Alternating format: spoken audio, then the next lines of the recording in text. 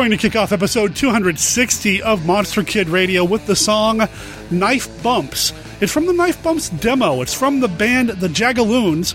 You can find them at thejagaloons.bandcamp.com to check out their demo album. It's pretty cool. I like this song in particular, and that's why we're using it to kick off this week's episode of the podcast devoted to the classic and sometimes not so classic genre cinema of yesteryear.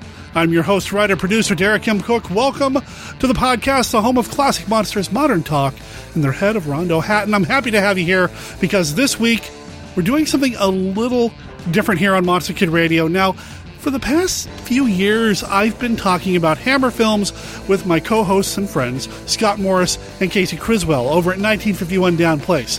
I kind of told myself that since I do the Hammer thing over there, I'm really not going to do the Hammer thing too in-depth over here. But after talking with filmmaker Joshua Kennedy, I decided I've got to talk about the 1964 Hammer film, The Gorgon. Why? Well, it happens to be one of his favorite movies. It is filled with a lot of his favorite elements when it comes to horror-dom, monster movie-dom, Hammer-dom, just film-dom in general. And it directly influenced him when it came to his most recent movie called The Night of Medusa. That movie is coming soon. It has wrapped production, post-production is done, and it is in the hands of his distributor right now. We're going to talk about The Night of Medusa. We're going to catch up with Joshua just in general, and we're going to talk about The Gorgon and a few other things along the way. Peter Cushing's going to come up quite a bit. And spoiler warning, if you haven't seen The Gorgon yet, well, we're probably going to spoil it, especially the big twist, the big reveal that really, if you're paying attention when you watch the movie the first time around, you probably figured out within the first couple of minutes. We're going to get to all of that, and I'm going to tell you about an upcoming screening happening here in the Portland, Oregon area this weekend, Saturday, March 26th. It's kind of short notice, but I'm still going to try to put together a Monster Kid Radio crash. Haven't done one of those in a little while. And then I have a special word that I'd like to share with the listeners as well at the end, so that'll all be coming right after this.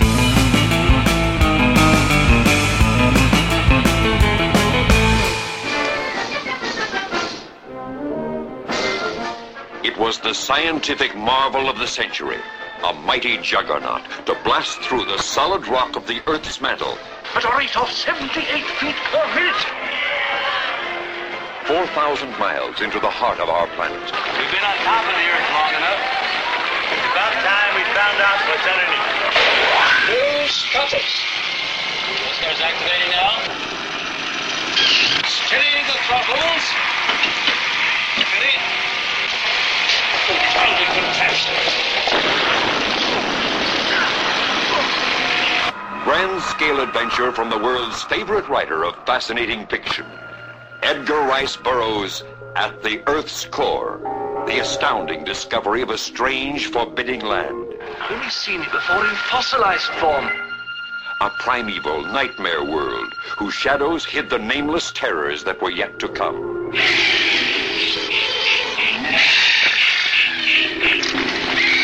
care of yourself, David! Humans of another age, chained in bondage by an army of ape men, preyed upon by monstrous giants.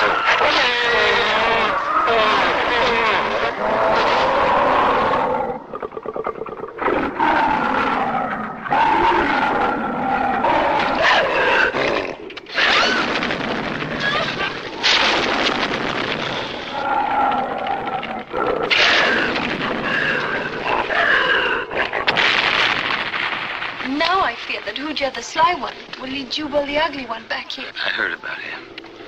David, he will kill you.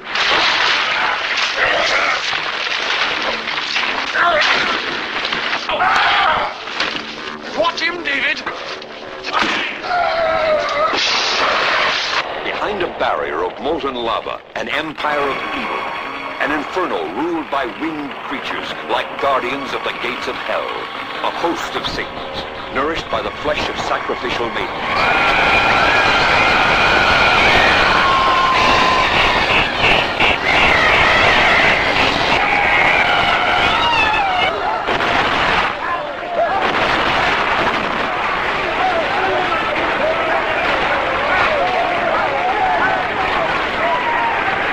Starring Doug McClure, Peter Cushing, Caroline Munro. undertake the most terrifying journey of your life. Edgar Rice Burroughs at the Earth's core. Hammer Film Productions began in 1934, and after producing almost 200 films and television programs, the studio is still releasing and re-releasing new and classic film titles. 1951 Downplace is the podcast that brings you the story of the great Hammer films, one movie at a time. Here are your hosts, describing what Hammer means to them. First is Casey. Hammer means the beautiful and glamorous women of Hammer horror, the engaging storytelling, and amazing period films. Joining him is Derek. Hammer means the incredible work of actors like Peter Cushing, Christopher Lee, and even Michael Ripper. The gothic storytelling, the incredible music, and the set pieces. And finally, here's Scott. A podcast about Hammer? I don't want to be the one to cross Tony Stark. This boy has a lot to learn. Join our hosts as they make their journey through the Hammer Films catalogue and discuss each film with critical opinion, historical facts, production notes, and other information about these classic films. 1951 Downplace can be found in iTunes or their website, www.1951downplace.com. Oh, so it's not Justin Hammer. 1951 Downplace, the home of Hammer Films discussion.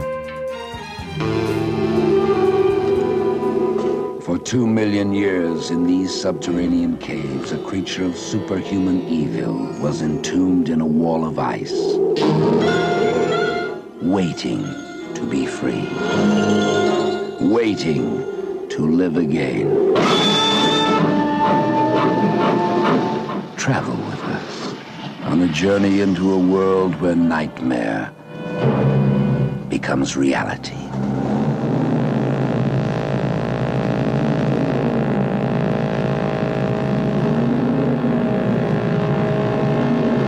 Are you telling me that an ape that lived 2 million years ago got onto that crate, killed the baggage man and put him in there? Yes, I am. It's alive. It must be. Travel with us, if you dare, on the Horror Express.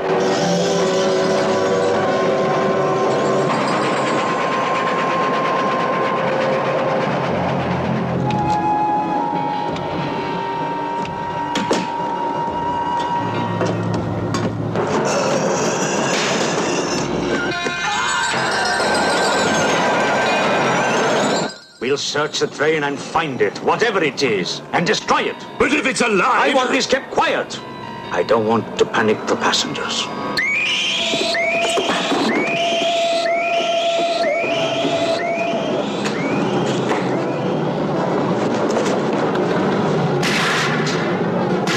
The malignant power of this creature is indestructible, transferring its force from mind to mind, from body to body.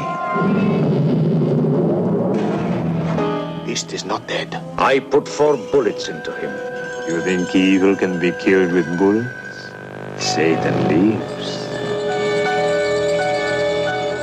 The animal that you shot was only the host. It's alive in someone on this train. You saw his eyes. One look at them and you're dead. Anything that moves near that door, kill it.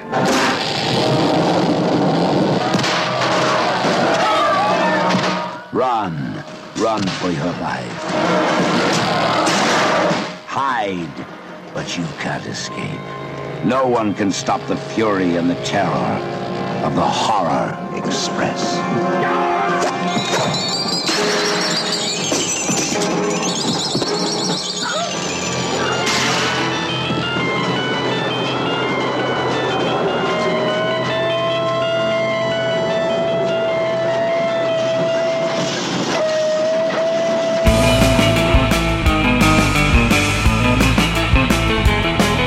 Welcome back to Monster Kid Radio, a filmmaker who just finished a movie, and hopefully later this year, you guys and gals will be able to see it for yourself. Joshua Kennedy, welcome back to Monster Kid Radio. Thank you for having me back. It is a pleasure to be back. I was gonna start. I had this whole plan that I was gonna do Carla's when she's in the Gorgon, when she meets Paul in the cemetery. She's like, somehow I knew you'd be here, but I forgot to do that. So that's how I was going to start the show. But, it's early. It's a morning. You know, it is. It's morning, a weekend. yes. You know, we're not. It was a long night. You mentioned the Gorgon. That's what we're going to talk about. But before we get into that, I got to say, and I know we were talking beforehand, off mic, whatever, I love the new movie, and I can't wait for it to come out. Thank you, sir. I really appreciate it. Like I said, you're one of 5 test audience people who have seen the screeners so far, but the response has been very positive, and I thank you for your positive feedback. And I hope it does well. I hope other people like it. Oh, I think they will. And now, the title of the movie changed since the last time I talked to you. Yes. It was going to be called The Mark of Medusa, and then I changed it to The Night of Medusa, which I think is just a much more horror film title. I don't know if you agree with me. Oh, no, I think it is. And it's perfect for what it is. Having seen the movie, I think the title fits just fine. Thank you. Yes, and I thought about it halfway through. I was like, given the story and what happens, I was like, The Mark doesn't really work, but Night works. So that was where we went with it. And a super trivia note, we went under the in-production title of Supernatural, which was the in-development title of the Gorgon screenplay. Really? I didn't know that. Yes, it was. Wow. Yeah. You know, you'd think a guy who also co-produces a Hammer Films podcast would have known that. Or at least not forgotten it if I did know it beforehand. I don't know. But that's awesome. That's great. Yeah. So, I mean, that's like the one in-joke that I got. I was like, haha, get it. We're in production as Supernatural. And people were like, I don't understand. I was like, never mind. Just I understand. I'm getting a laugh out of it. So, I did it for me. Exactly. So this movie, the last movie, The Vesuvius Experiment, and then, of course, Dracula AD 2015, clearly Hammer Film influence on what you do. Oh, yes. Huge influence. And, I mean, you like some of the other movies, too. You like the 50s monster movies, things like that. But I got to ask, what is it about the Hammer Films that's grabbed you? I was thinking about this in the past few days, trying to think of why I like the Gorgon. It's just the atmosphere that those films exude, the world that they present to the audience is just a perfect example. I went to the craziest triple feature the other week, and it was Food of the Gods. Oh, wow. Yeah, Burt Gordon giant rat movie. And Food of the Gods, Scream and Scream Again, which has its fans and has its, people that hate it. And then it was The Vampire Lovers. And like just the wackiest triple feature. And you sit through Food of the Gods, it's like, okay, that was crazy. Scream and Scream Again is like, that's crazy. And then as soon as Vampire Lovers, as soon as the Hammer Film title card comes up, it's like a Hammer Film production. Like everyone in their seats was just like, oh, here we go. This is going to be just the atmosphere that exuded off of that title card in comparison to the other two grindhousey type features. It's just I keep repeating myself, the atmosphere that pervades each film is incredibly intoxicating.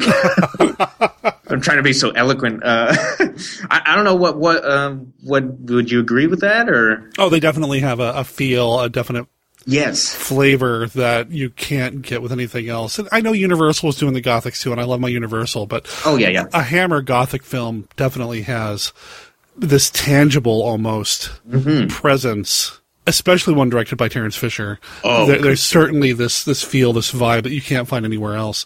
When did you first start watching Hammer movies? It was super early. I mean, before I was 5, that's like the marking point in my life. That's when I made my first movie, and I was already quoting all these movies. So I was like, I had to have seen it before then. I'd say 3 or 4. Oh, wow. Yeah, it was really early. My mom is a huge Hammer fan, and Peter Cushing and Christopher Lee and Vincent Price, who didn't do Hammer, but I mean the Holy Trio, the Holy Trinity, were she's heavily influenced by them, and so she introduced them to me. But yeah, it's Hammer. It was Horror of Dracula. I'm pretty sure was my first. This is the story of Dracula, a creature who destroys all whom he touches. Dracula the terrifying, the feared, who sleeps in the tombs of the dead by day and arises at night to inflict his terror upon the innocent and the unsuspecting. You must help me. You must. You're my only hope. You must. I'll help you. I promise.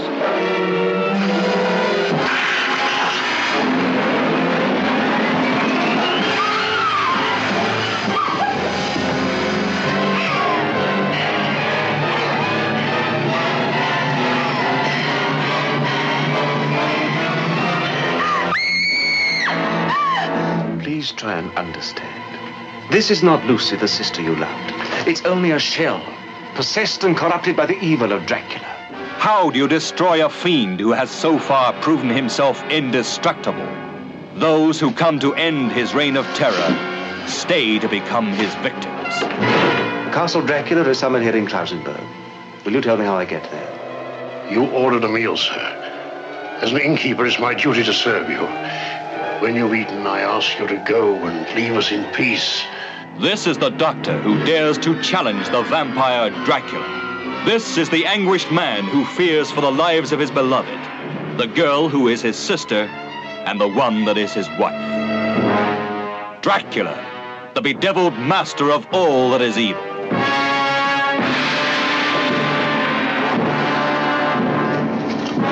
I mean, that's the perfect film to get introduced to. Yeah, I remember watching that, and I still have images of that in my mind. It was Horror of Dracula, and then The Gorgon followed soon after. It has been said that every legend and myth known to mankind is not entirely without some truth. It was here, under a full moon, in the little village of Van Dorf, that an ancient legend suddenly terrifyingly came to life. Doctor, you'll perform an autopsy. On a body that's turned to stone?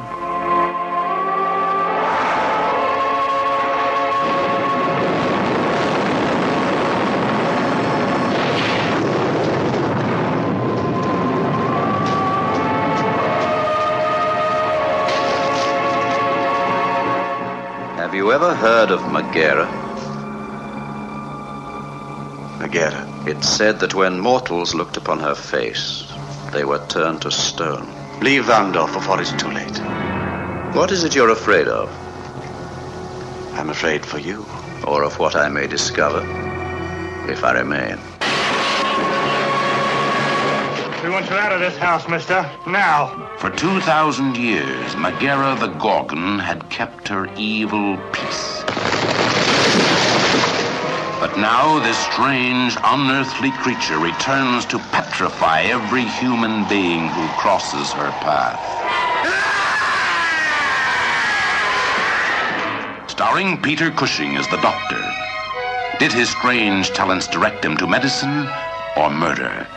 Christopher Lee is the Professor, confronted by a conspiracy of silence that paralyzed a village with terror. Megara died 2,000 years ago. It's her spirit we're concerned with today. It's found a resting place in somebody. Also starring Richard Pascoe, Barbara Shelley, Michael Goodliff.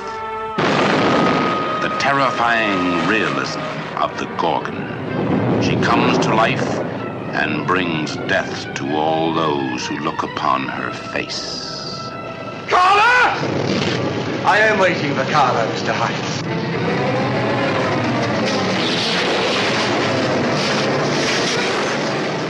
And then maybe Frankenstein created woman. It was just like seeing them in different periods of Hammer.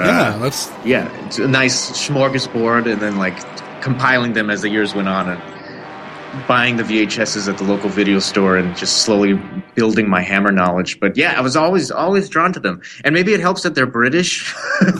I mean, I don't know, the refinement in the acting and I don't know, maybe that's a bad... No, that makes sense. There's a certain, I don't want to say the word class, but something, there's a distinction.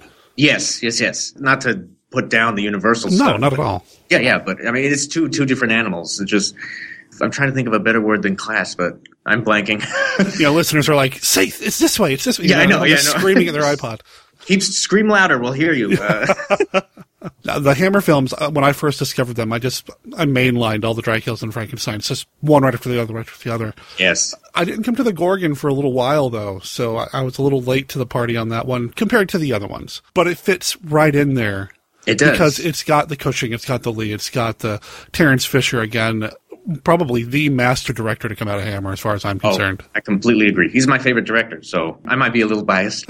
Watching them all out of order and then watching them and then understanding the order they came in, they fit so perfectly. And I want to say that this was a Bray Studios production. where they did all the Dracula, they did Frankenstein, the Mummy, and they moved to Elstree soon after. From what I've read, Bray was very like homey and had the very like the technicians that they all knew. And as soon as they made the move to Elstree, and you kind of notice it in, I mean, something like The Reptile or Rasputin, and you're like, oh, it looks better. It seems like they get a bigger budget and they have more space to spread out in, but it doesn't have that little homey Bray Studios feel, if you know what I mean. Right. This was the last Bray Studios film that they shot with Cushing and Lee and Fisher. There is a marked difference. I still like a lot of the Elstree. I mean, I'm not saying I don't. I don't think that's what you're saying either. No. But there is a marked difference. There's a kind of a homey feel to the Bray Studio films. The Elstree films, I mean, I love Plague of the Zombies. I love that one quite a bit. So do I. And Rasputin, they're great. But you can kind of feel them untangling a little bit. That's the perfect word. All right. Untangling. I mean, you put into words exactly what I was thinking. I don't want to say the downfall, but you can see the foreshadowing of. Yeah. If you look hard enough, you can kind of see, okay, now. I mean, it's not so tangible. If you're looking for it, you can find it, if you know what I mean. It's very, very subtle. Totally agree, and spoken like a true Hammer fan, man. We could talk for hours about just Hammer in general. Oh, my God, I know. Man, it's a good thing we don't live near each other, because we'd get nothing done. I know. Come over, let's watch a movie. Okay, then we talk for like 5 hours after it. It's like, well, let's put this one on. Well, let's compare it to this other one. Well, if you look at the Universal one, blah, blah, blah. No, we can't do that, man. I want more movies out of you. Oh, well, yes. You got to make more movies. Oh, I will. I am. I'm starting Sherlock Holmes tomorrow. Really? I am, yes. Wow. I think I brought it up last podcast too. Yeah, you did mention it. Yeah. But that is happening. Wow, you're just a machine. That's so they tell me. As far as the Gorgon goes, did you love it the first time you saw it, or did you take a little while to warm up to it? It's one of those movies, and it's very rare that it's happened to me since. I mean, there are just certain movies that just hit you at the right time, hit you with the right mindset, and I had to have been 4 or 5. So, I mean, everything that I was soaking up was going to have an important part on me. I was huge on Clash of the Titans beforehand, so I already knew the whole Medusa. And when I say Clash of the Titans, listeners out there, I'm sure you'll agree that is the 1981 Harryhausen version, not the remake, obviously. And there was a remake? We will not mention those we don't speak of. Oh, yeah. Oh, okay. Happy thoughts. Harryhausen. I still think that his Medusa is the definitive Medusa. I mean, this is coming from the #1 Gorgon fan in the world, and I'll still say that his Medusa is still the ultimate screen Medusa. How do you weigh in on that? Yeah, no, the Clash of Titans, I think it was the first time I was ever exposed to the concept of the Medusa. And the movie poster gave me nightmares. Oh, I saw the movie poster before I saw the movie, obviously, and I would have nightmares about the things in the movie poster coming after me. Oh, man. So that movie had a huge impact on me. I love the film. The music's gorgeous. The stop motion, Harryhausen. So I had seen that before the Gorgon, and it was the perfect storm of things. I had already seen Horror of Dracula. I was already familiar with Cushing and Lee, and then I was fascinated with the character of Medusa in Clash of the Titans, and it was going to be on. It was back in the days. I mean, I say back in the days, and I'm sure there's older people saying, he was born, 1994. It doesn't count. But like when TV Guide was still a thing, and I mean, going through and like looking at the movies that are going to be on and setting your VCR to work and seeing Cushing and Lee in a movie about Medusa. And I was like, oh my God, it was going to be on AMC or TCM. It was going to be a midnight show.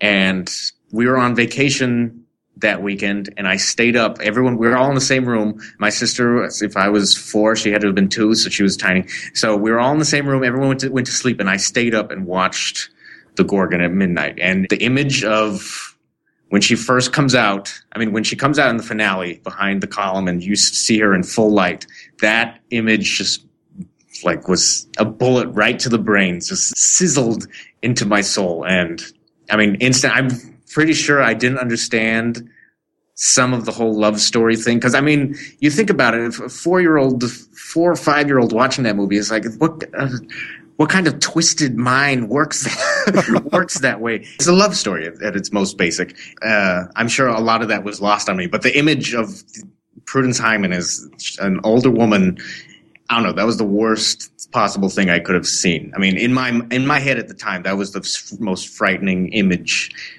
ever conceived by the mind of man. And then you look at it today, it's like, that looks kind of cheesy, but it hit me at the right time, and I've loved it ever since. Bought the VHS soon after and just on a constant loop. You know, you say it looks kind of cheesy now, and I know a lot of people say that, but I think for the time, it's still pretty solid. Well, I mean... It could have been better. Obviously, I'm extremely biased. I have no problem with it at all, but I mean, I'm just trying to voice what everyone says about it. It's like, if the monster was better, blah, blah, blah, blah, blah. I was like, well, how else would you have done it? You know, at 1964, how would you have done something like... I think they do a fine job. I've read that Barbara Shelley suggested that they weave live snakes into a wig for her to wear. It's like, I don't know how that would have worked. I know. And, you know, for my Medusa movie, that was the ultimate goal, was to actually do that wish, was to have actual snakes in the hair. And I went to the pet shop here in New York City. They were like, that's not going to work. I was like, oh, great. So if I couldn't do it now, how could they have done it in 64? No. So I think that they ended up with a string contraption. I've read so many times about how they do it, and I still don't know how my mind doesn't work that way. There's a string on a drum, and they would rotate it, and each string would pull the snakes in the hair, and apparently it weighed 15 pounds, and the screws were screwing into her head. It was, I don't know, it just sounds like a complete mess. But it looks great on screen, I think. I think so, too, and they do a good job of not letting us linger on it too long. Exactly. I think the most effective shots of it are the reflection in the shadows. That's where the creep comes in for me. Reflections have always gotten to me anyway. You put a scary image in a reflection. And that's a...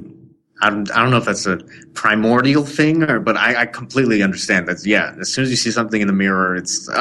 Yep. For me, it's the... he goes to the castle, and then we see her behind the column, and it's just her silhouette, and it's like, oh, man, what is that? It's her silhouette, and then he runs out, and we see a full-length shot of her, but it's in a super long shot, and she just backs up into the shadows, and the leaves are blowing. I think that's the most effective shot. Oh, I'm getting chills just thinking about it. Literally, I'm not being facetious here, man. Goosebumps. Such a great image. It is. And people say at the very end they shouldn't have revealed like the full light shot. How do you feel about that? I'm okay with the payoff. I am too. And again, we're probably biased. Yes. I mean, how would we feel if we never saw her? You know what I mean? Yeah. I mean, you need to have that final reveal, and there's a lot of pressure on a final reveal shot like that because you've led up to all this. For what it is, I think it works okay. The one gripe I suppose I would have is every once in a while you linger too long on one of the snake heads and you see the tongue just sticking out, and it's obviously not real, but you know, that's after watching it 20, 30 times now. I see that first time viewing or even repeatedly after that. I'm sure I didn't pick up on that. All the stuff that's going on in the finale when you're like, okay, wait, what? And he's coming in at the back, and now we have lightning. Oh, and she's at the column now, and he's turning to stone. After you focus on it so many times, you begin to notice its wrinkles. But you know, we're fans, and that's what we do. We pick it apart, but it's out of love, man. Totally. Oh, yes, total love. With Christopher Lee and Peter Cushing in this film together, I mean, you've got a couple of power players, you know, the duo when it comes to Hammer films, as far as I think anybody's concerned. Yes.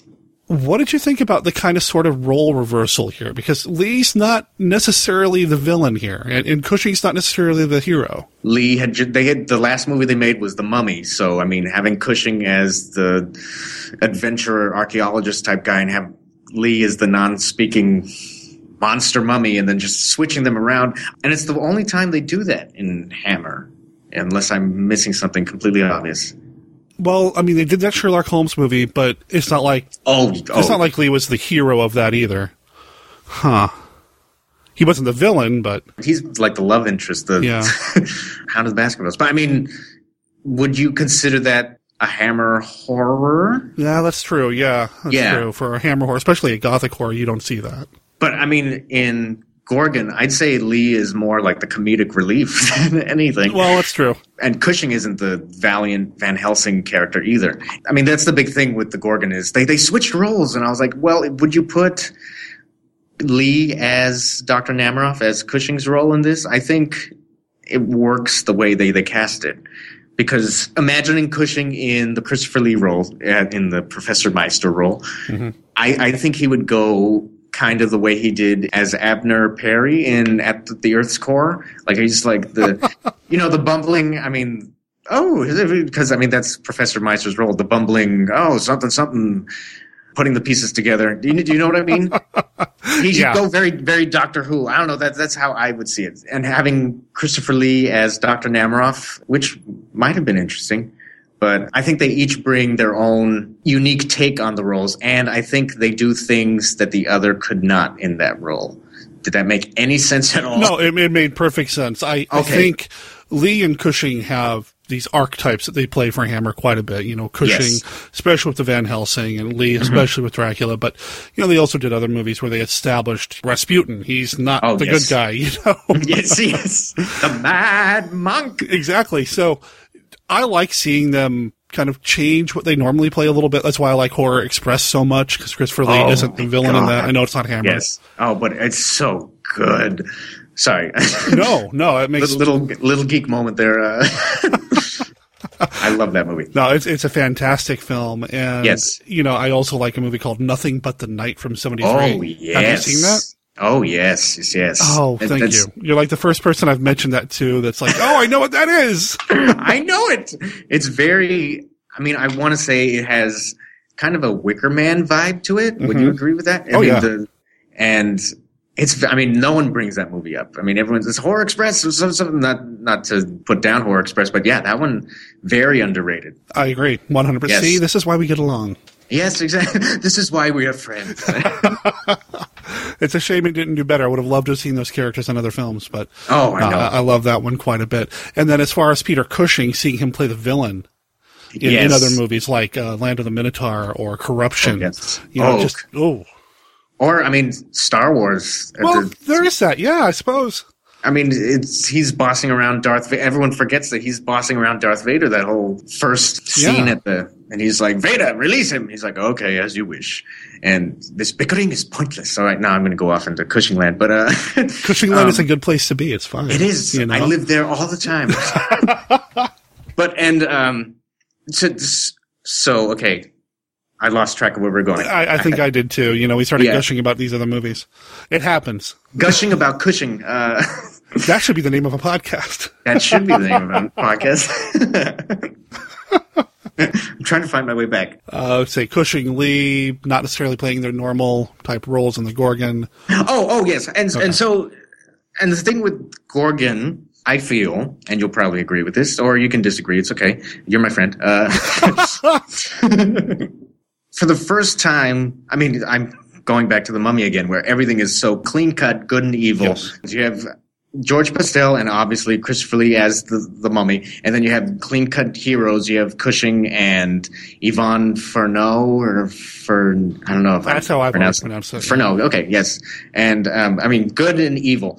And with Gorgon, it's very, could you say Cushing is a villain? It's very almost washed out. It's not black and white. It's kind of gray, because in the end, Cushing is just doing the best he can, and the horrible, or shall I say, Namaroff is doing the best he can in the situation he's put in. That's one of the things that I like about this movie, is that there isn't a clear cut, he is the villain. Yes. He's not necessarily being heroic in how he's behaving and handling what's going on, but, he's scared, he's out of control. Mm-hmm. So he's doing the best that he can. That's one of the things I like about this movie quite a bit, is that there is no clear-cut, cookie-cutter man in black, man in white, kind of, and it gives you a chance to really kind of chew on the characters here and kind of think about where their motivations are. I think Meister, Christopher Lee, probably is, I hate to say it, maybe the least developed of the characters. But he's great. The way he comes blustering in is just fantastic. Mm-hmm. When he turns over the knife to the police. Perhaps you will return this to Mr. Ratoff with my compliments. He left it behind him when he attempted to kill Mr. Heights yesterday. What are you insinuating? I'm not insinuating anything, Doctor. You sent Ratoff to follow Carla to the Castle Borsky, where she met Paul. When she left, Ratoff attempted to kill Paul with this knife. So I could go on and on and on, but I'll stop there. No, don't stop on my account. I'm loving this. No. If you say so. No, he's fantastic. Lee is such a powerful force. He's like a force of nature when he comes into a movie like this. Oh, he does. And he comes in like at the last, past the 40-minute mark. I mean, he has this little thing at the beginning, but then he comes in towards the end and just starts tearing stuff up.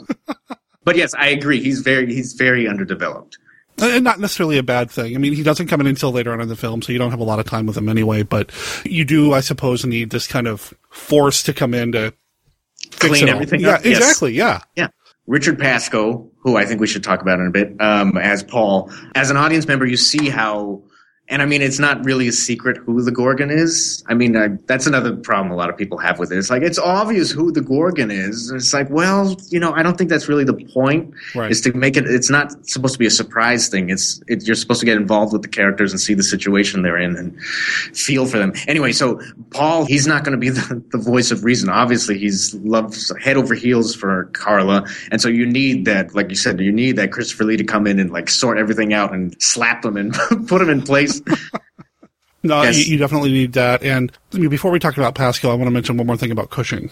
Oh, please. The chops, man. Never before in my life did I wish I could grow facial hair like that. Oh, wow. And you did it in your movie. Yes, that was my little nod to Dr. Nemiroff, and I made sure I saved all of my scenes for this one weekend because I was not going to wear that for much longer. I had a beard, and I was like, okay, I'm going to make it that Dr. Nemiroff beard thing and shoot everything that weekend, and then we'll shave it and be completely clean-shaven by Monday when class starts again. And that's totally him, because he had apparently an allergic reaction to spirit gum. We're, again, gushing about Cushing. Yep. That was his real stuff. We need a stinger for that. Whenever that happens, gushing about Cushing. Yeah. Gushing about Cushing. Cushing is known as like hot props Cushing. He's always doing something with his hands. Mm-hmm, but in this movie, I couldn't help but just watch his beard, so it worked. The beard is his prop in this film. There you go. So Richard Pascoe. Yes. He's our romantic lead. Mm-hmm. And, I don't have a lot of experience with him in terms of movies I've seen him in, that sort of thing. Have you seen him in much else? He really didn't do much. He was very, very much a stage actor. And a lot of TV, right? Yes. And, I mean, I just know him as Rasputin's assistant in Rasputin. Mm-hmm. And I want to say... I'm probably going to forget something, but those were the two Hammer films he did.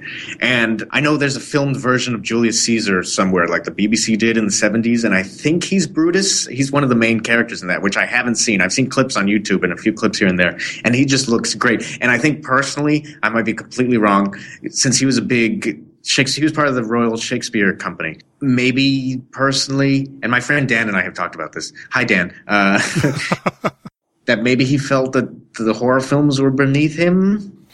I hope not. I mean, not that Hammer was below Shakespeare and something. I don't know. That's just what I felt, because he's really good in it. And he's great. Again, people might be throwing their iPhones away when they hear this. I mean, he's really the lead of the Gorgon in a way. He is, and it's an interesting thing about this movie is that it's structured a little differently, because you don't get to meet the protagonist, air quote or whatever, until he enters, and he doesn't show up right away. I mean, you start with this other couple that, first time viewing, I thought, well, this is going to be about them, and no, they're throwaway victims at the very beginning. Yeah.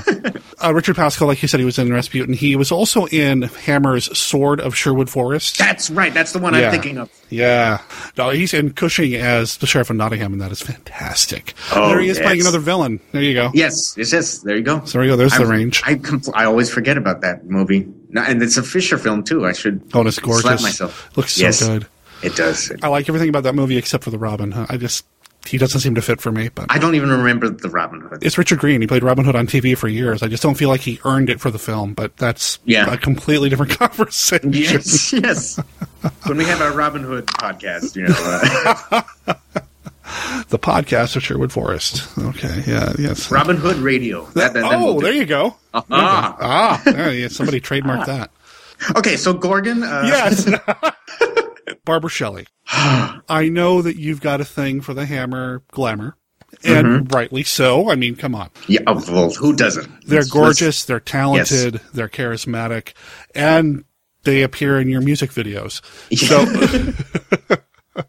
Listeners, if you haven't seen his YouTube videos, I'll make sure there's a link in the show notes. But Josh has serenaded some of these women before because he's a lucky, lucky man. Yes, thank you. Or he's just very convincing. I don't know, but something happened.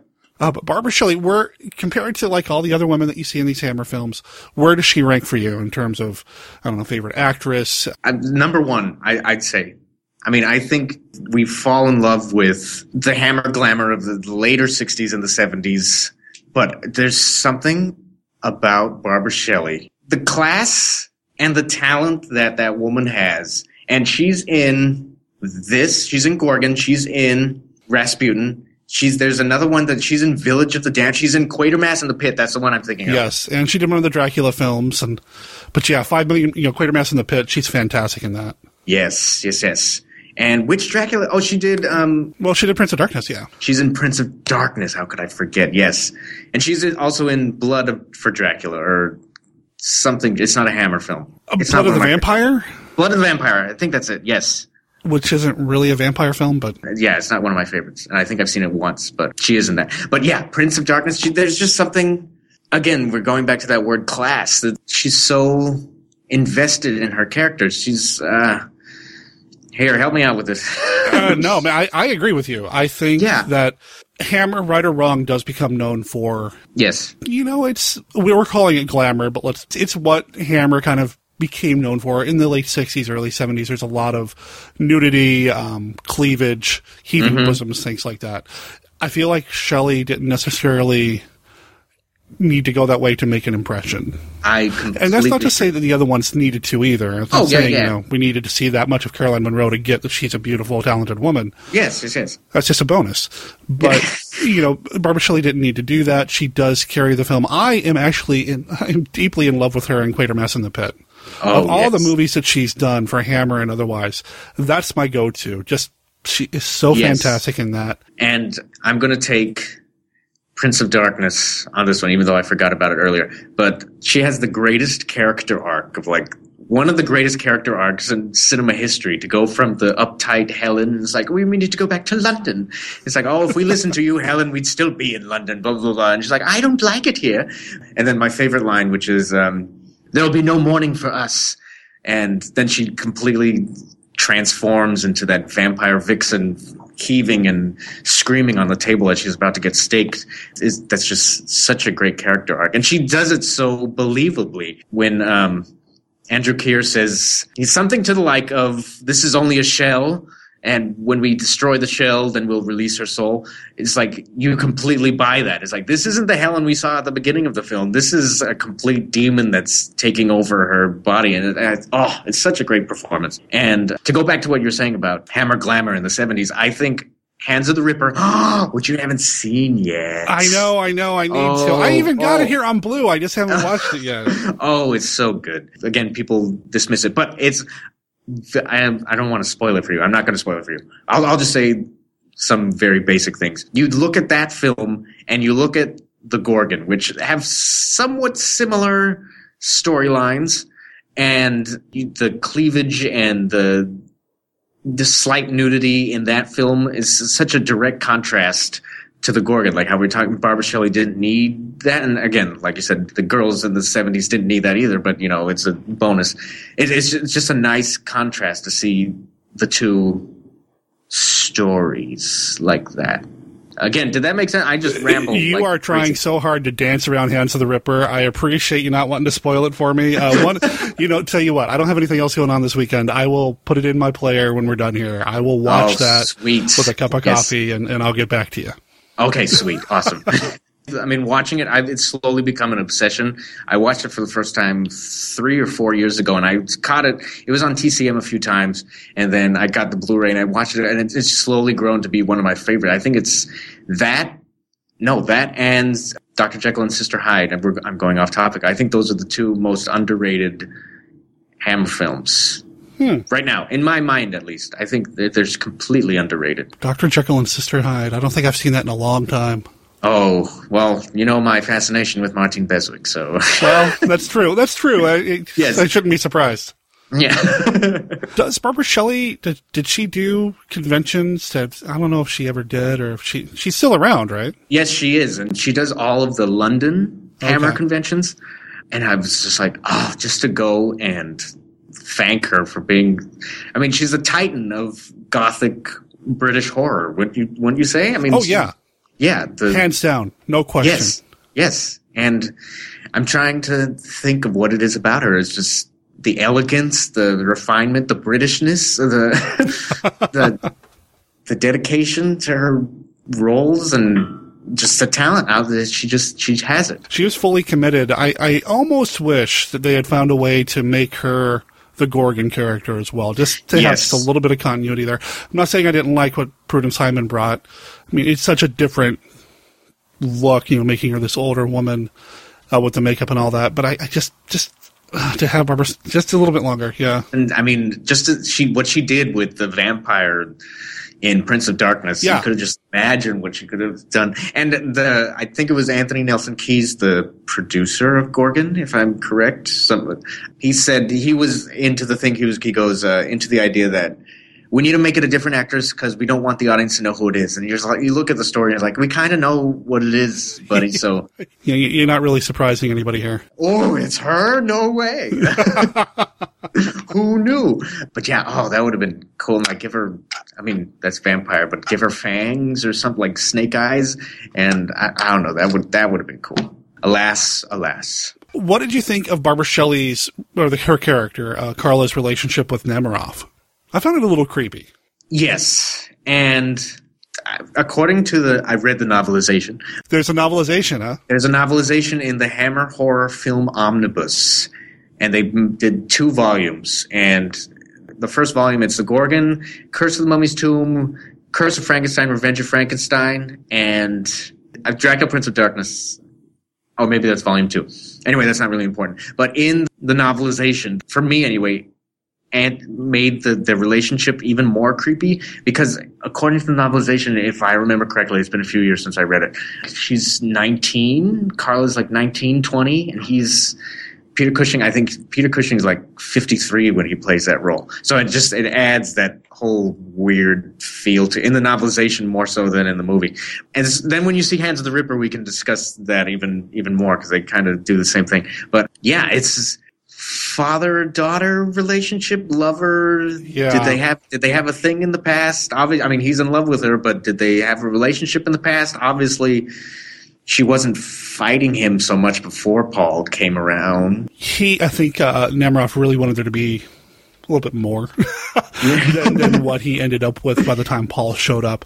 There did seem to be some, again, it's not quite the right word, but there seemed to be some consent until Paul showed up. Mm-hmm. When the finger breaks off and he runs up to her, they're almost like cuddling. And then, how could I forget? She's reciting what she remembers from the letter. Mm-hmm. And then he goes up to her and they're like about to make out. They're about to get it on. And she just like pulls away that first thing. And it's like, whoa, obviously this has happened before. You know the scene I'm talking about? Yes. It's almost the beginning of a love scene. And she draws back. And you're like, whoa, I guess this has happened before, obviously, because she knows what's coming. So yeah, it's weird. And it's so hard to see Cushing in a role like, I mean, I know. Yeah. I mean, we talk about how he's always a hero, but, let's not forget he was Dr. Frankenstein for a long time. Yes, he was. And he did some pretty terrible things in some of those movies. Yes, he did. Yes. But as we giggle about it. I know. There did seem to be a sense of taking advantage here in the film, which... Again, it's all shades of gray. That's exactly what I was going to say. It's not clear cut. I mean, obviously, he cares for her. And again, he's in an awful situation knowing what he does, knowing what he knows, that she's going to transform into this hideous creature. And obviously, he has affection for her and he doesn't want her to get killed off. He doesn't want to kill her, but she's out killing everyone in the village. And again, the shades of gray, it's a very dynamic character, I feel. Yeah. I agree. One of my favorite scenes in that, again, I could say that about every scene in that movie, when Ratoff comes in, Jack Watson, he goes, "You haven't forgotten it's the night Megara usually strikes," and then he just has this, we finally see Nemiroff alone, exposed, and he just sits down and just like starts crying, just realizing that he's going to have to go out and kill her finally. When he's like, Carla, and he just sits down and like you see the one tear coming down. Oh, that's a great scene. But yeah, you see the struggle that he's going through. It's a fantastic scene. It is one of the better scenes. It's one of my favorite scenes in the film. You really see Cushing exposed. Yes, vulnerable. Coming to terms with what's really happening and the struggle. Yes. And he does it so well, so eloquently, and just so... Yeah. He's a master. Yes, he was. The man was a master. A lot of actors and actresses and technicians from the Hammer films appeared in classic Doctor Who. Okay. I haven't watched a lot of Who. Okay, thank you, because I haven't either. Okay. But I do know that the second Doctor is in this. Patrick Troughton. Yes, as Inspector Kenoff. Yes. I was gonna call him Inspector Kemp, but that's the inspector in Young Frankenstein. But Inspector Kenoff, yes. You know, we mentioned earlier that Professor Meister seems to be the least developed of the main characters. I do feel like Kenoff maybe is cut from that same cloth because he's so one-directional.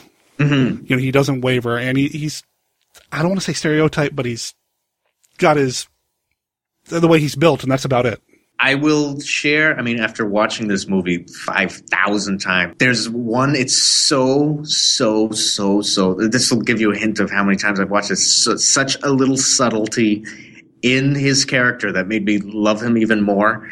Like, he's very one-dimensional, but they go in, and they're about to arrest Paul, and Christopher Lee's there, and it's right before the big knife fight, and it's right before they go and search the house for Carla, and Christopher Lee has read Carla Hoffman's, Professor Meister has read Carla Hoffman's report about her being an amnesia victim, which is supposed to be the big secret that Namaroff is covering, and it's such a little subtlety that Patrick Troughton does, and for me, it just ties everything together. Christopher Lee, Professor Meister, he says, yes, she's an amnesia victim is a great responsibility. And as soon as he says that, Peter Cushing, as Dr. Namaroff, looks up, and at the same time, Patrick Troughton moves his head and looks at Peter Cushing. And so you realize he's in on what's been going on this whole time. He obviously realizes that Christopher Lee has unraveled the mystery, and so it's like, yes, an amnesia victim is a great responsibility. And it's like, he knows. And for that, I was like, oh, okay, all right. He's on Namaroff's payroll. It tied everything together for me.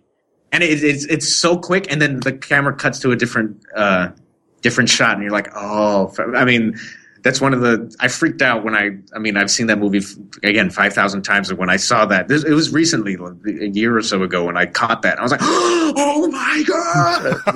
Geeked out, ran around the room. I was like, oh, it makes sense now. So, that one split second rounded out his character, for me anyway. Because, for me, he's that one-dimensional cardboard policeman going around bossing everyone. But as soon as that happened, I was like, okay, it all comes together.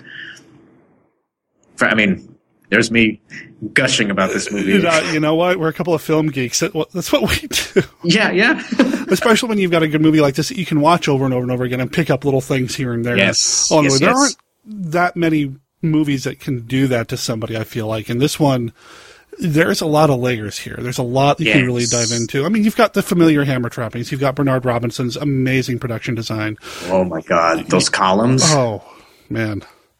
That set, I would have loved to have been able to just hang out on a Robinson set for a weekend, I was asked not too long ago, we had to do a questionnaire. I was like, what set, if you had in a film class, what set, if you could choose anything, any set to be on, what would it be? And I chose Castleborski. Just oh man, the cobwebs, the leaves, the statues, that huge throne at the top of the stairs.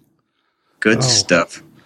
The man was a master. Everybody at Hammer at the time were at the top of their game. It's hard to see this movie. There's nothing you can really fault in this movie. I feel like there's just so much excellence on display. Yes. And to be heard. James Bernard, that score. I know. Yes. I'm getting chills again. I know. I'm a film score guy. I love my film scores. That's all I listen to during the day at work. That's me all over. Yep. And I cannot tell you how much James Bernard music I have on the 2 iPods I carry around with me. So. I am right with you. It's familiar. It's Bernard, but it doesn't strike the Dracula tone. It doesn't strike the Frankenstein tone. It's its own beast, its own thing. And that's, I mean, you think of Dracula, and it's blaring and it's in your face. This one is just calling to you from, like, the woods. And right. It's siren song, and it's drawing you in. And it's like, wait, where are we? What's going on? Dracula, Frankenstein is the curse of Frankenstein. I mean, all of his, I mean, I think we talked about this on the last podcast. Every score of his, you can sing the the title. Yeah. But, this one, it's calling to you from very ethereal, and it's good. It's fantastic stuff, and this movie is just, listeners, we've spoiled it. You know, we've talked a lot about what's going on. I'm assuming most people have seen this since they're listening to the show now. But on the off chance you haven't seen it and you don't feel it's too spoiled, you've got to check this out. Yes. It is such a fantastic movie and such a fantastic monster. I don't know why the Gorgon doesn't get used more, or a Medusa doesn't get used more in film or even literature. I had this conversation when I made my Medusa movie. I'm talking to one of the actresses, and we're trying to figure out creative ways that Medusa can pop out. And we ran out of ideas like very fast. And I thought about this. I was like, you can be very creative, but at the point we were in the story, it was like there isn't very much she can do. Like, as Medusa, as a character, it's like you just need to look at her, and that's it. The victims in the movie, she's like, well, what if she has a knife? I was like, well, that's not Medusa. That becomes a slasher characters. And I think just because she's so lashed off, she just has to stand there, and you look at her and you turn to stone, which is scary as hell in my mind. At least that's frightening as hell. But there isn't much you can do with that character. That's what I came up with. I'll probably come up with a better creative way to introduce her in some other story later on. But when we were filming on set, that's the idea that came up to me. I was like, well, what can you do with her? You know what I mean? Yeah. And that's her appeal too. True. Yeah. I do wonder about that. I mean, I feel like, we see the Medusa in Clash of the Titans, but that's got all these other trappings of, mythology and adventure and fantasy story and swords and all this other stuff. With the Medusa character, especially a modern day take the way you did, I would like to see more Medusa stories. I mean, I would like to see more with the Gorgon. I think it's a fascinating monster and mythology.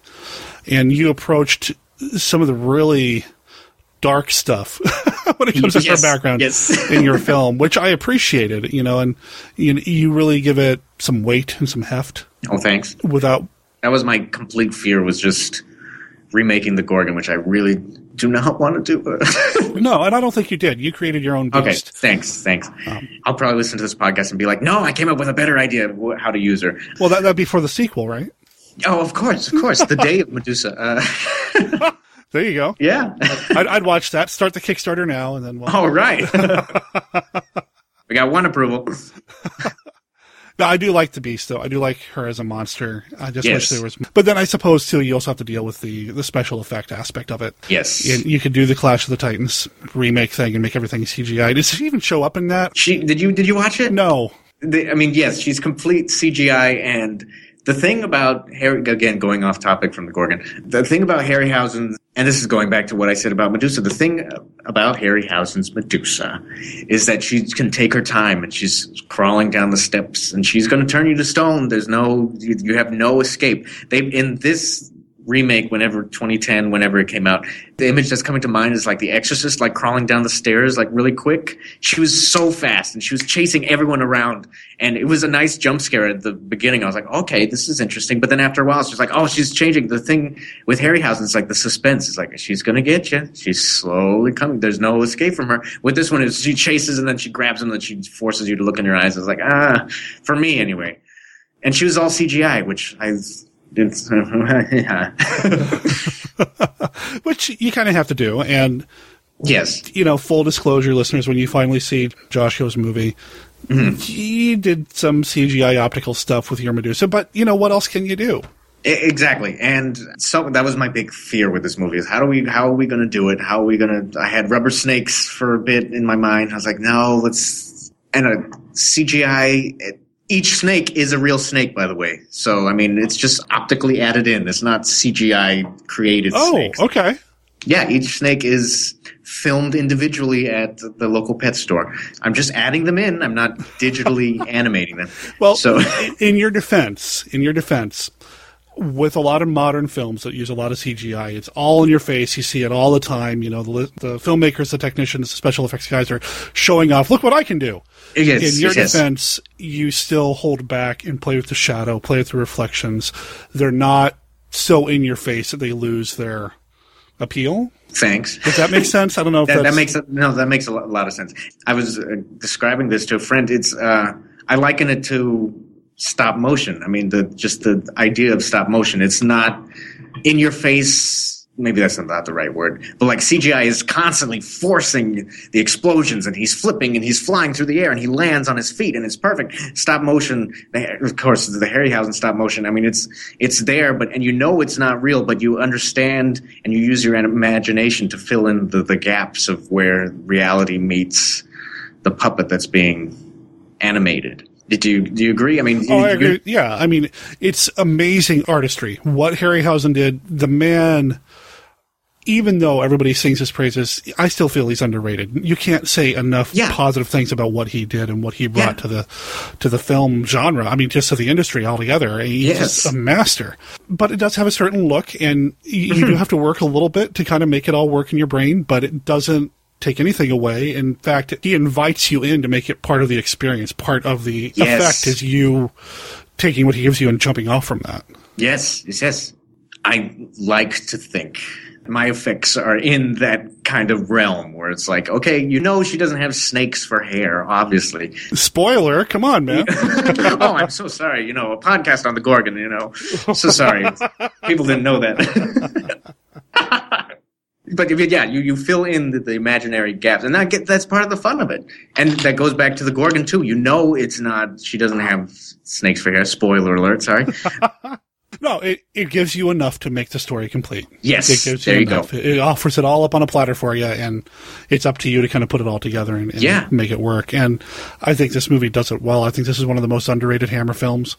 I'm really excited to see what happens with your movie. I would love to do a double feature of this one and your film. I would love to see and make that happen. I don't know who has the rights to this one right now, to the Gorgon, but when that you just like, I'm going to cry. I'm going to absolutely cry. I would love to see that happen. It'd be amazing. And then the 2010 Clash of the Titan. No. Yeah. It's like Gene Wilder and Young Frankenstein, where Madeline Kahn comes in and he's obviously been sleeping with Terry Garr, and she asks him as a question. He's like, and so that's like the Clash of the Titans.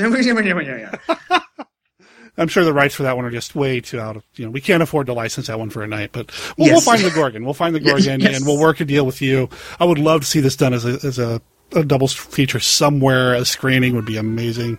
Oh, thanks. That never even crossed my mind. Thanks for that lovely dream. Any final thoughts on the Gorgon that you think we haven't really gushed too much about that listeners should know? Oh, this is what I wanted to talk to you about. Okay. I mean, you don't have to add into the thing, but it's an interesting plot point. In your opinion, what happened to Bruno, the guy at the beginning? Jeremy Longhurst, if we're going to get very particular. He and Sasha have their little fight at the beginning of the movie, and then he walks off, and the next time we see him, he's hanging from a tree. In your opinion, what happened? That's the only time we see his body, right? Yes. Yeah, and do they reference his body again later? No, they're in the constable, the hearing, and he's like, they found him dead hanging from a tree. My final verdict is... Let me do the line. Hold on. I find that the dead woman was murdered by her fiancé, Bruno Heights, who then, in a fit of remorse, took his own life. So he's not turned to stone. Mm-hmm. But he does have some wounds on his face, it looks like, right? That is true. So are we thinking the snakes bit him? Okay. I don't know. What do you think?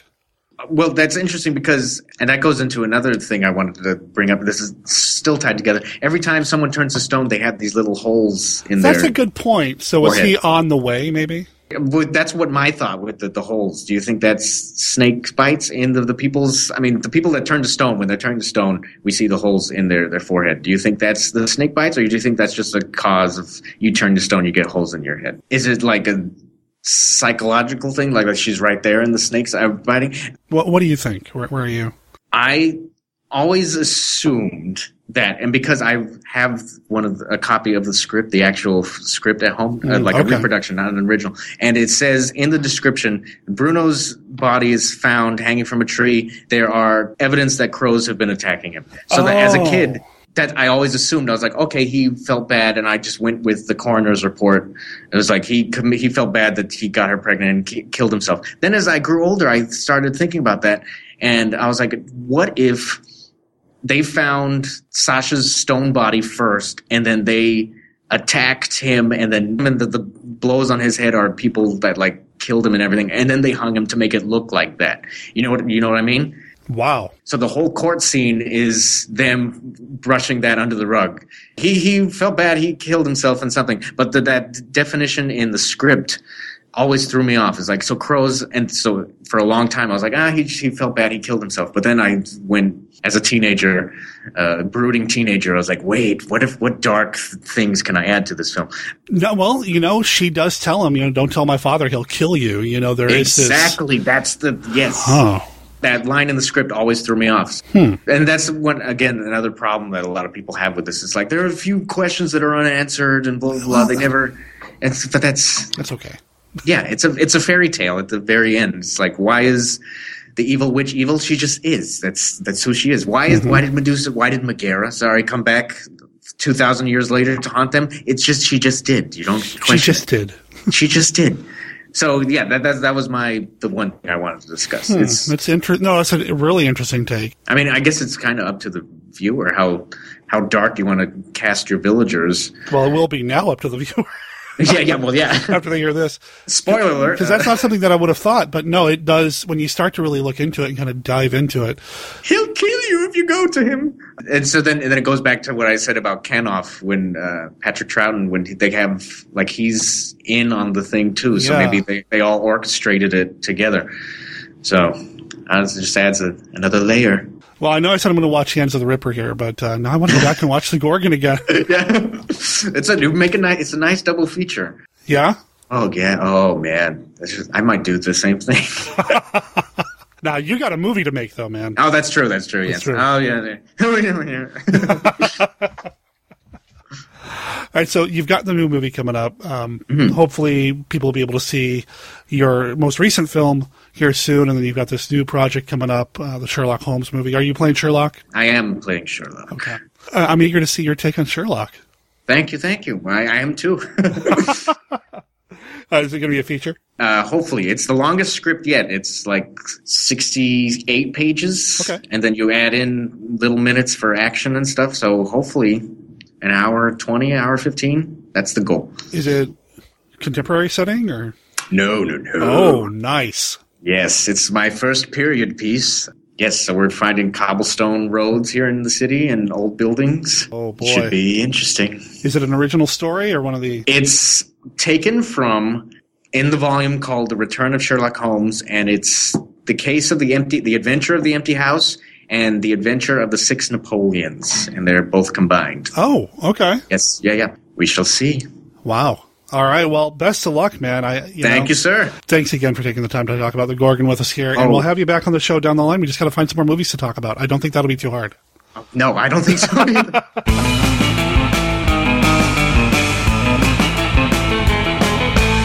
You can follow Josh and his filmmaking adventures on Facebook. Just look up Joshua Kennedy, Man of the Arts. That's where he maintains his online presence when it comes to his movie making.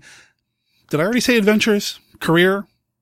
Whatever it is. He's always posting pictures there, production updates, and there's even a photo of him in the Sherlock Holmes getup. So that's online over there on Facebook. Of course, there will be a link to his page in the show notes as well. I'm really, really excited about you guys and gals being able to see The Night of Medusa. It's not out yet, but as soon as it does have a release date, I'll make sure I mention it here on Monster Kid Radio. I cut a lot of it out, but whenever I talk to Josh, there's always a moment or two or three or four when we both talk about how awesome it would be to go to some of these double features, triple features together, that sort of thing. But then nothing would get done because all we do is sit around and talk about these monster movies, watch more monster movies, talk about it, watch another one, talk about it. But you know what? I think it would be worth it to sit down for that triple feature that he mentioned at the very beginning of our conversation. More frightening than his War of the Worlds. More imaginative than his Time Machine. Now, H.G. Wells' masterpiece of science fiction, The Food of the Gods. The terrifying tale of man fighting for his life against an ecology gone berserk. This is the last chance for an unsuspecting world against harmless animals and insects made huge and vicious by the food of the gods. Marjo Gortner.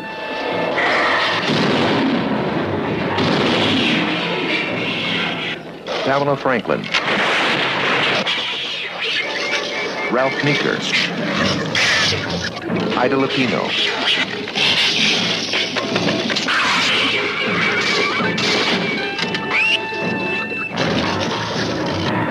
H.G. Wells' The Food of the Gods, for a taste of hell. Rated PG. Are you going to buy me a drink? How about coming for a ride? Not here. It's no good here. At first, the police thought the girl had been hacked to pieces by a sex maniac. But now investigation reveals much more. The terror they are hunting is something less than human, more monster than man. This girl wasn't born. She was assembled piece by piece from living human flesh. The killer took her apart the same way. This is what nightmares are made of. Scream and Scream Again with Vincent Price, Christopher Lee, and Peter Cushing is the ultimate in horror shock that will make you scream and scream again in color. Rated M. Come with us if you dare into a twilight world of unspeakable horror. You must die. Everybody must die. Sample, if you dare, the deadly passion of the vampire lovers.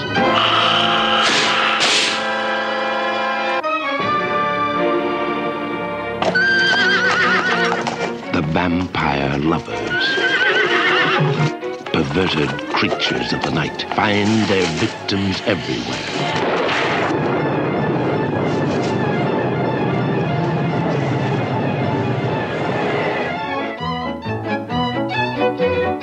The unsuspecting merrymakers in glittering ballrooms with their young and tender throats.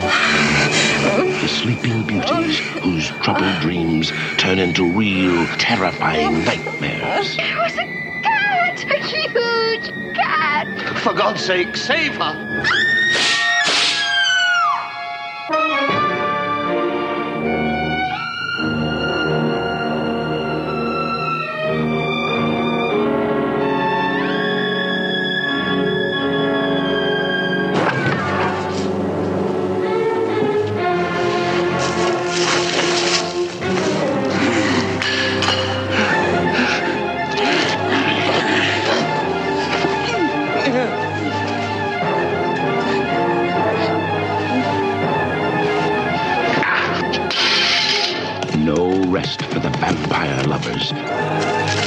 No escape till their evil hearts are stilled for all eternity. If one remains, yes, even one, there will be thousands more. Beware. Beware the cold caress, the kiss that kills. Beware the vampire lovers.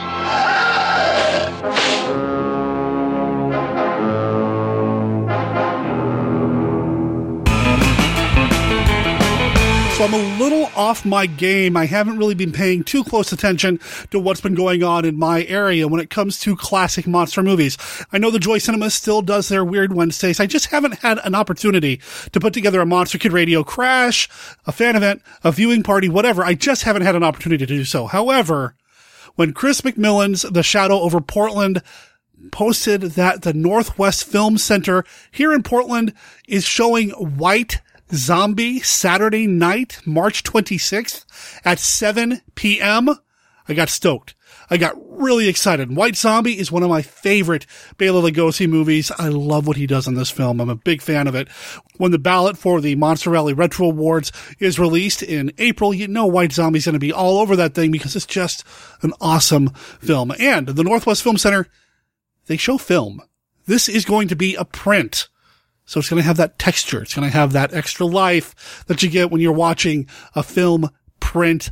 I know I'm going to be there. And as a bonus, it's being shown as part of a double feature with a movie called The Crime of Dr. Crespi, which I have never seen. However, it did come up here on the show way back in the day. I think probably the first or second time that I had Nicholas Hatcher on the show as a guest, and we talked about Dwight Frye. Dwight Frye's in this film, and from what I understand, it's one of his best roles. He actually gets top billing, so I'm eager to see that as well. Again, Saturday night, 7 p.m., Northwest Film Center. I'll be putting together a Facebook event, but if you are in the Portland, Oregon area, drop me a line and let me know that you're going to be there. I'd love to meet you and maybe even record with you a little bit after the show. From Haiti, land of the voodoo, comes the most infamous cult of all. Bela Lugosi as Murder Legendre. I see death. Master of the undead damned. The sinister power behind the White Zombie.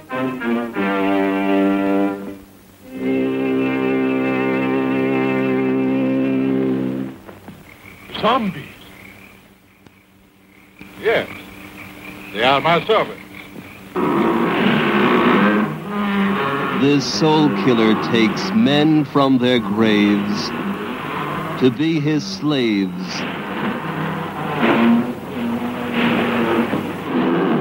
His instruments of terror, and now this fiend plots to possess a woman.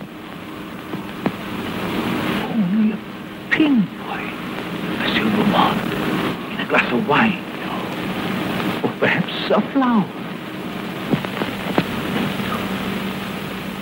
Keep it, monsieur.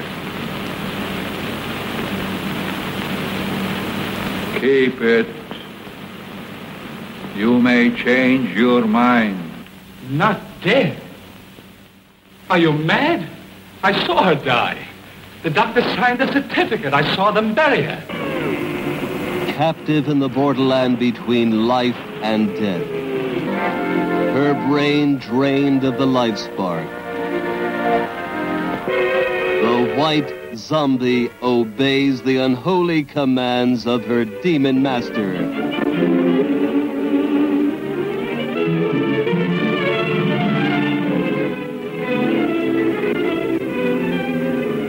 As mindless creatures carry out his cursed will, terror explodes in horror and heartquake. Zombie! Allez, allez! Never eyes so evil, never powers so potent, never magic so black. Bela Dracula Lugosi as the master of the White Zombie.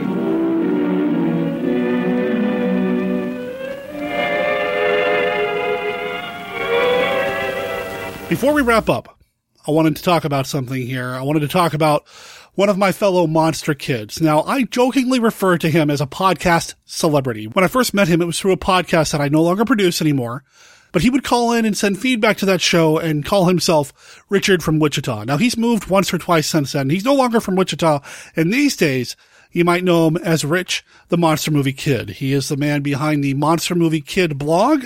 He's been on Monster Kid Radio in the past, and I consider him a dear friend. I've said a couple of times that I view podcasting as kind of like an outgrowth of the pen pal ads that you'd find in the back of things like Famous Monsters of Filmland. You know, this internet thing, social media, Facebook, podcasting, Instagram, all of it, it brings us all together, especially us monster kids, because we become so passionate about these classic and sometimes not so classic monster movies. I certainly consider Rich Chamberlain a friend outside of my podcasting activities.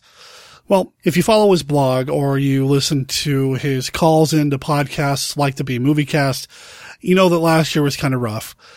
He recently lost his father, and unfortunately, just recently, he lost his wife, Jerry, as well. She passed rather unexpectedly. And I just want to say to Rich Chamberlain that all of us here at Monster Kid Radio, and when I say us, granted, I'm the only producer, but when I say us, I mean the collective audience. I think I can speak for all the Monster Kid Radio listeners, all the Monster Kids, when I say, Rich, you and your family have our deepest and most heartfelt condolences. I'm sure that me saying something here, or the B-Movie Cast, which gave your wife a moment of silence, or on Dread Media, we talk about these things and they're just words. And I get that. But I hope you know that we're all here for you, brother. You've got my contact information. If you need to get a hold of me or my wife, Brenda, do not hesitate. Okay. I mean that. And fellow Monster Kids, if you do come across Rich in your day-to-day life or on Facebook or whatever, give him a hug, or I don't know, a shoulder. I don't know if he's a hugger. I'm a hugger. So that's just kind of where I go. Anyway, you and your family are in the thoughts and hearts of me and my Monster Kid family.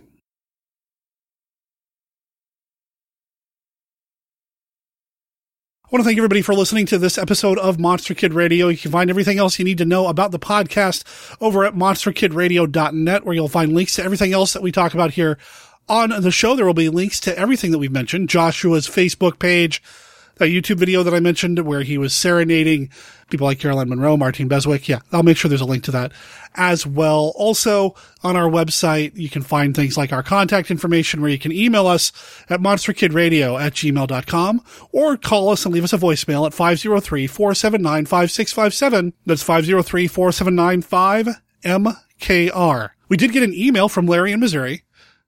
He wrote, Derek, have you seen the sci-fi movie? No monsters. Red Planet Mars, made in 1952, starring Peter Graves.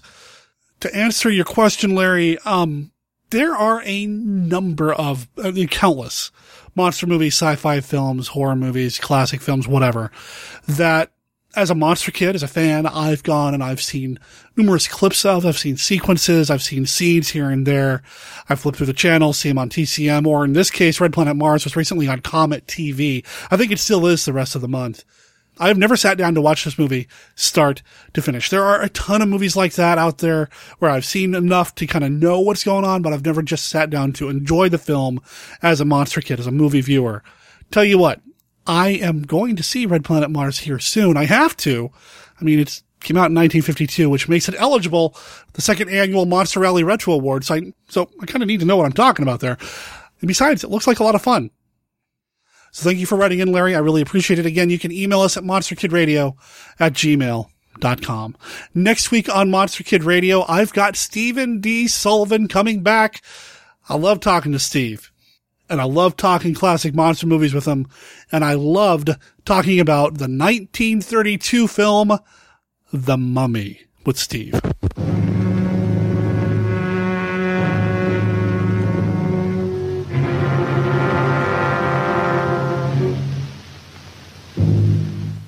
Death, eternal punishment for anyone who opens this casket.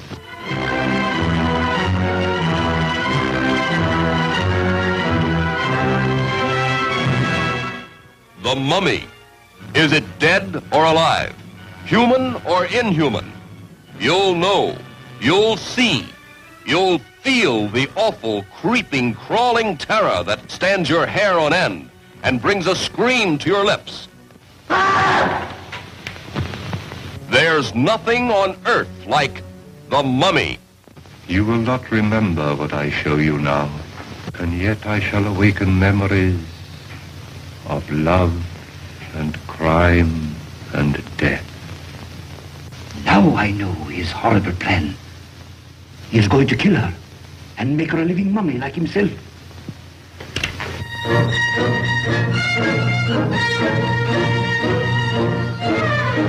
So that'll be coming next week on the show. Stay tuned. It's been a little while since we've done a classic. I mean, we've done a lot of kaiju films, movies from the 50s, this Hammer film, whatever, but we haven't done anything from the 1930s or even 40s lately, so I think it's going to be a refreshing change of pace to bring it back to the era that started it all for us monster kids. Thank you to all the listeners this week. I appreciate all of your support. I appreciate you sharing the Facebook posts and retweeting the tweets, letting people know about Monster Kid Radio, giving us reviews in the iTunes store. Had a couple of new reviews this month, so thank you to the people who did that. And make sure you go and vote in the Rondos over at rondoaward.com. The Rondo Hatton Classic Horror Awards honors the best in classic horror research, creativity, and film preservation. The ballot this year, it's the 14th annual ballot, and it's packed with a ton of good movies, TV shows, books, articles, interviews, horror hosts, podcasts, magazine covers. And this is a comprehensive list, so go check it out. You don't have to vote in every single category. However, I am going to ask that you do me a favor. There is a write-in category. This is the Monster Kid Hall of Fame category. It's category number 27. The category asks which fans, pros, writers, researchers, horror hosts, or others should be inducted into the Rondo Awards Monster Kid Hall of Fame. Suggests up to 6 names, and then it goes on to list previous inductees. I mentioned this last week. I'm probably going to keep mentioning it week after week because I believe that people like Ron Adams, the man who created the Monster Bash Horror Convention, Victoria Price, who's been doing a ton of incredible work, continuing to promote her father, Vincent Price's importance to the genre, the industry, to art, to literature. I mean, she's just doing an awesome job, and she deserves the recognition. And, of course, Vince Rotolo, the podcaster and creator of the B-Movie Cast, which is one of the granddaddies of retro genre podcasting. Without Vince Rotolo, I can tell you that I would not be the podcaster that I am today, and I know there are other podcasters that feel the same way. A lot of times we talk about this community of monster kids. Well, the B-Movie Cast, they call their listeners the Clubhouse, and I'm proud to be part of that Clubhouse. And by extension, since you're listening to me, you're kind of part of that Clubhouse too. So, if nothing else, when you go to the Rondos, please consider supporting those 3 individuals and nominating them for the Monster Kid Hall of Fame. RondoAward.com is where you would go to find that. And remember, you don't have to vote in every category, okay? I know it can be overwhelming. It's cool. If you only want to vote in 1 and 2, that's fine. Monster Kid Radio is a registered service mark of Monster Kid Radio, LLC. All original content of Monster Kid Radio by Monster Kid Radio, LLC is licensed under a Creative Commons Attribution, Non-Commercial, No Derivatives 3.0 Unported license, except for the song Knife Bumps. That belongs to the band The Jagaloons. They're based out of Albany, New York, and it looks like they've already done a couple of shows over the past couple of months. But tell you what, if you can't see them in person, at least go to their website, thejagaloons.bandcamp.com, and pick up their album Knife Bumps Demo. That's where this song is, as well as 5 other awesome tracks. Go check them out and let them know that you heard about them here on Monster Kid Radio. Talk to everybody next week when we have Steve here with Boris Karloff in The Mummy.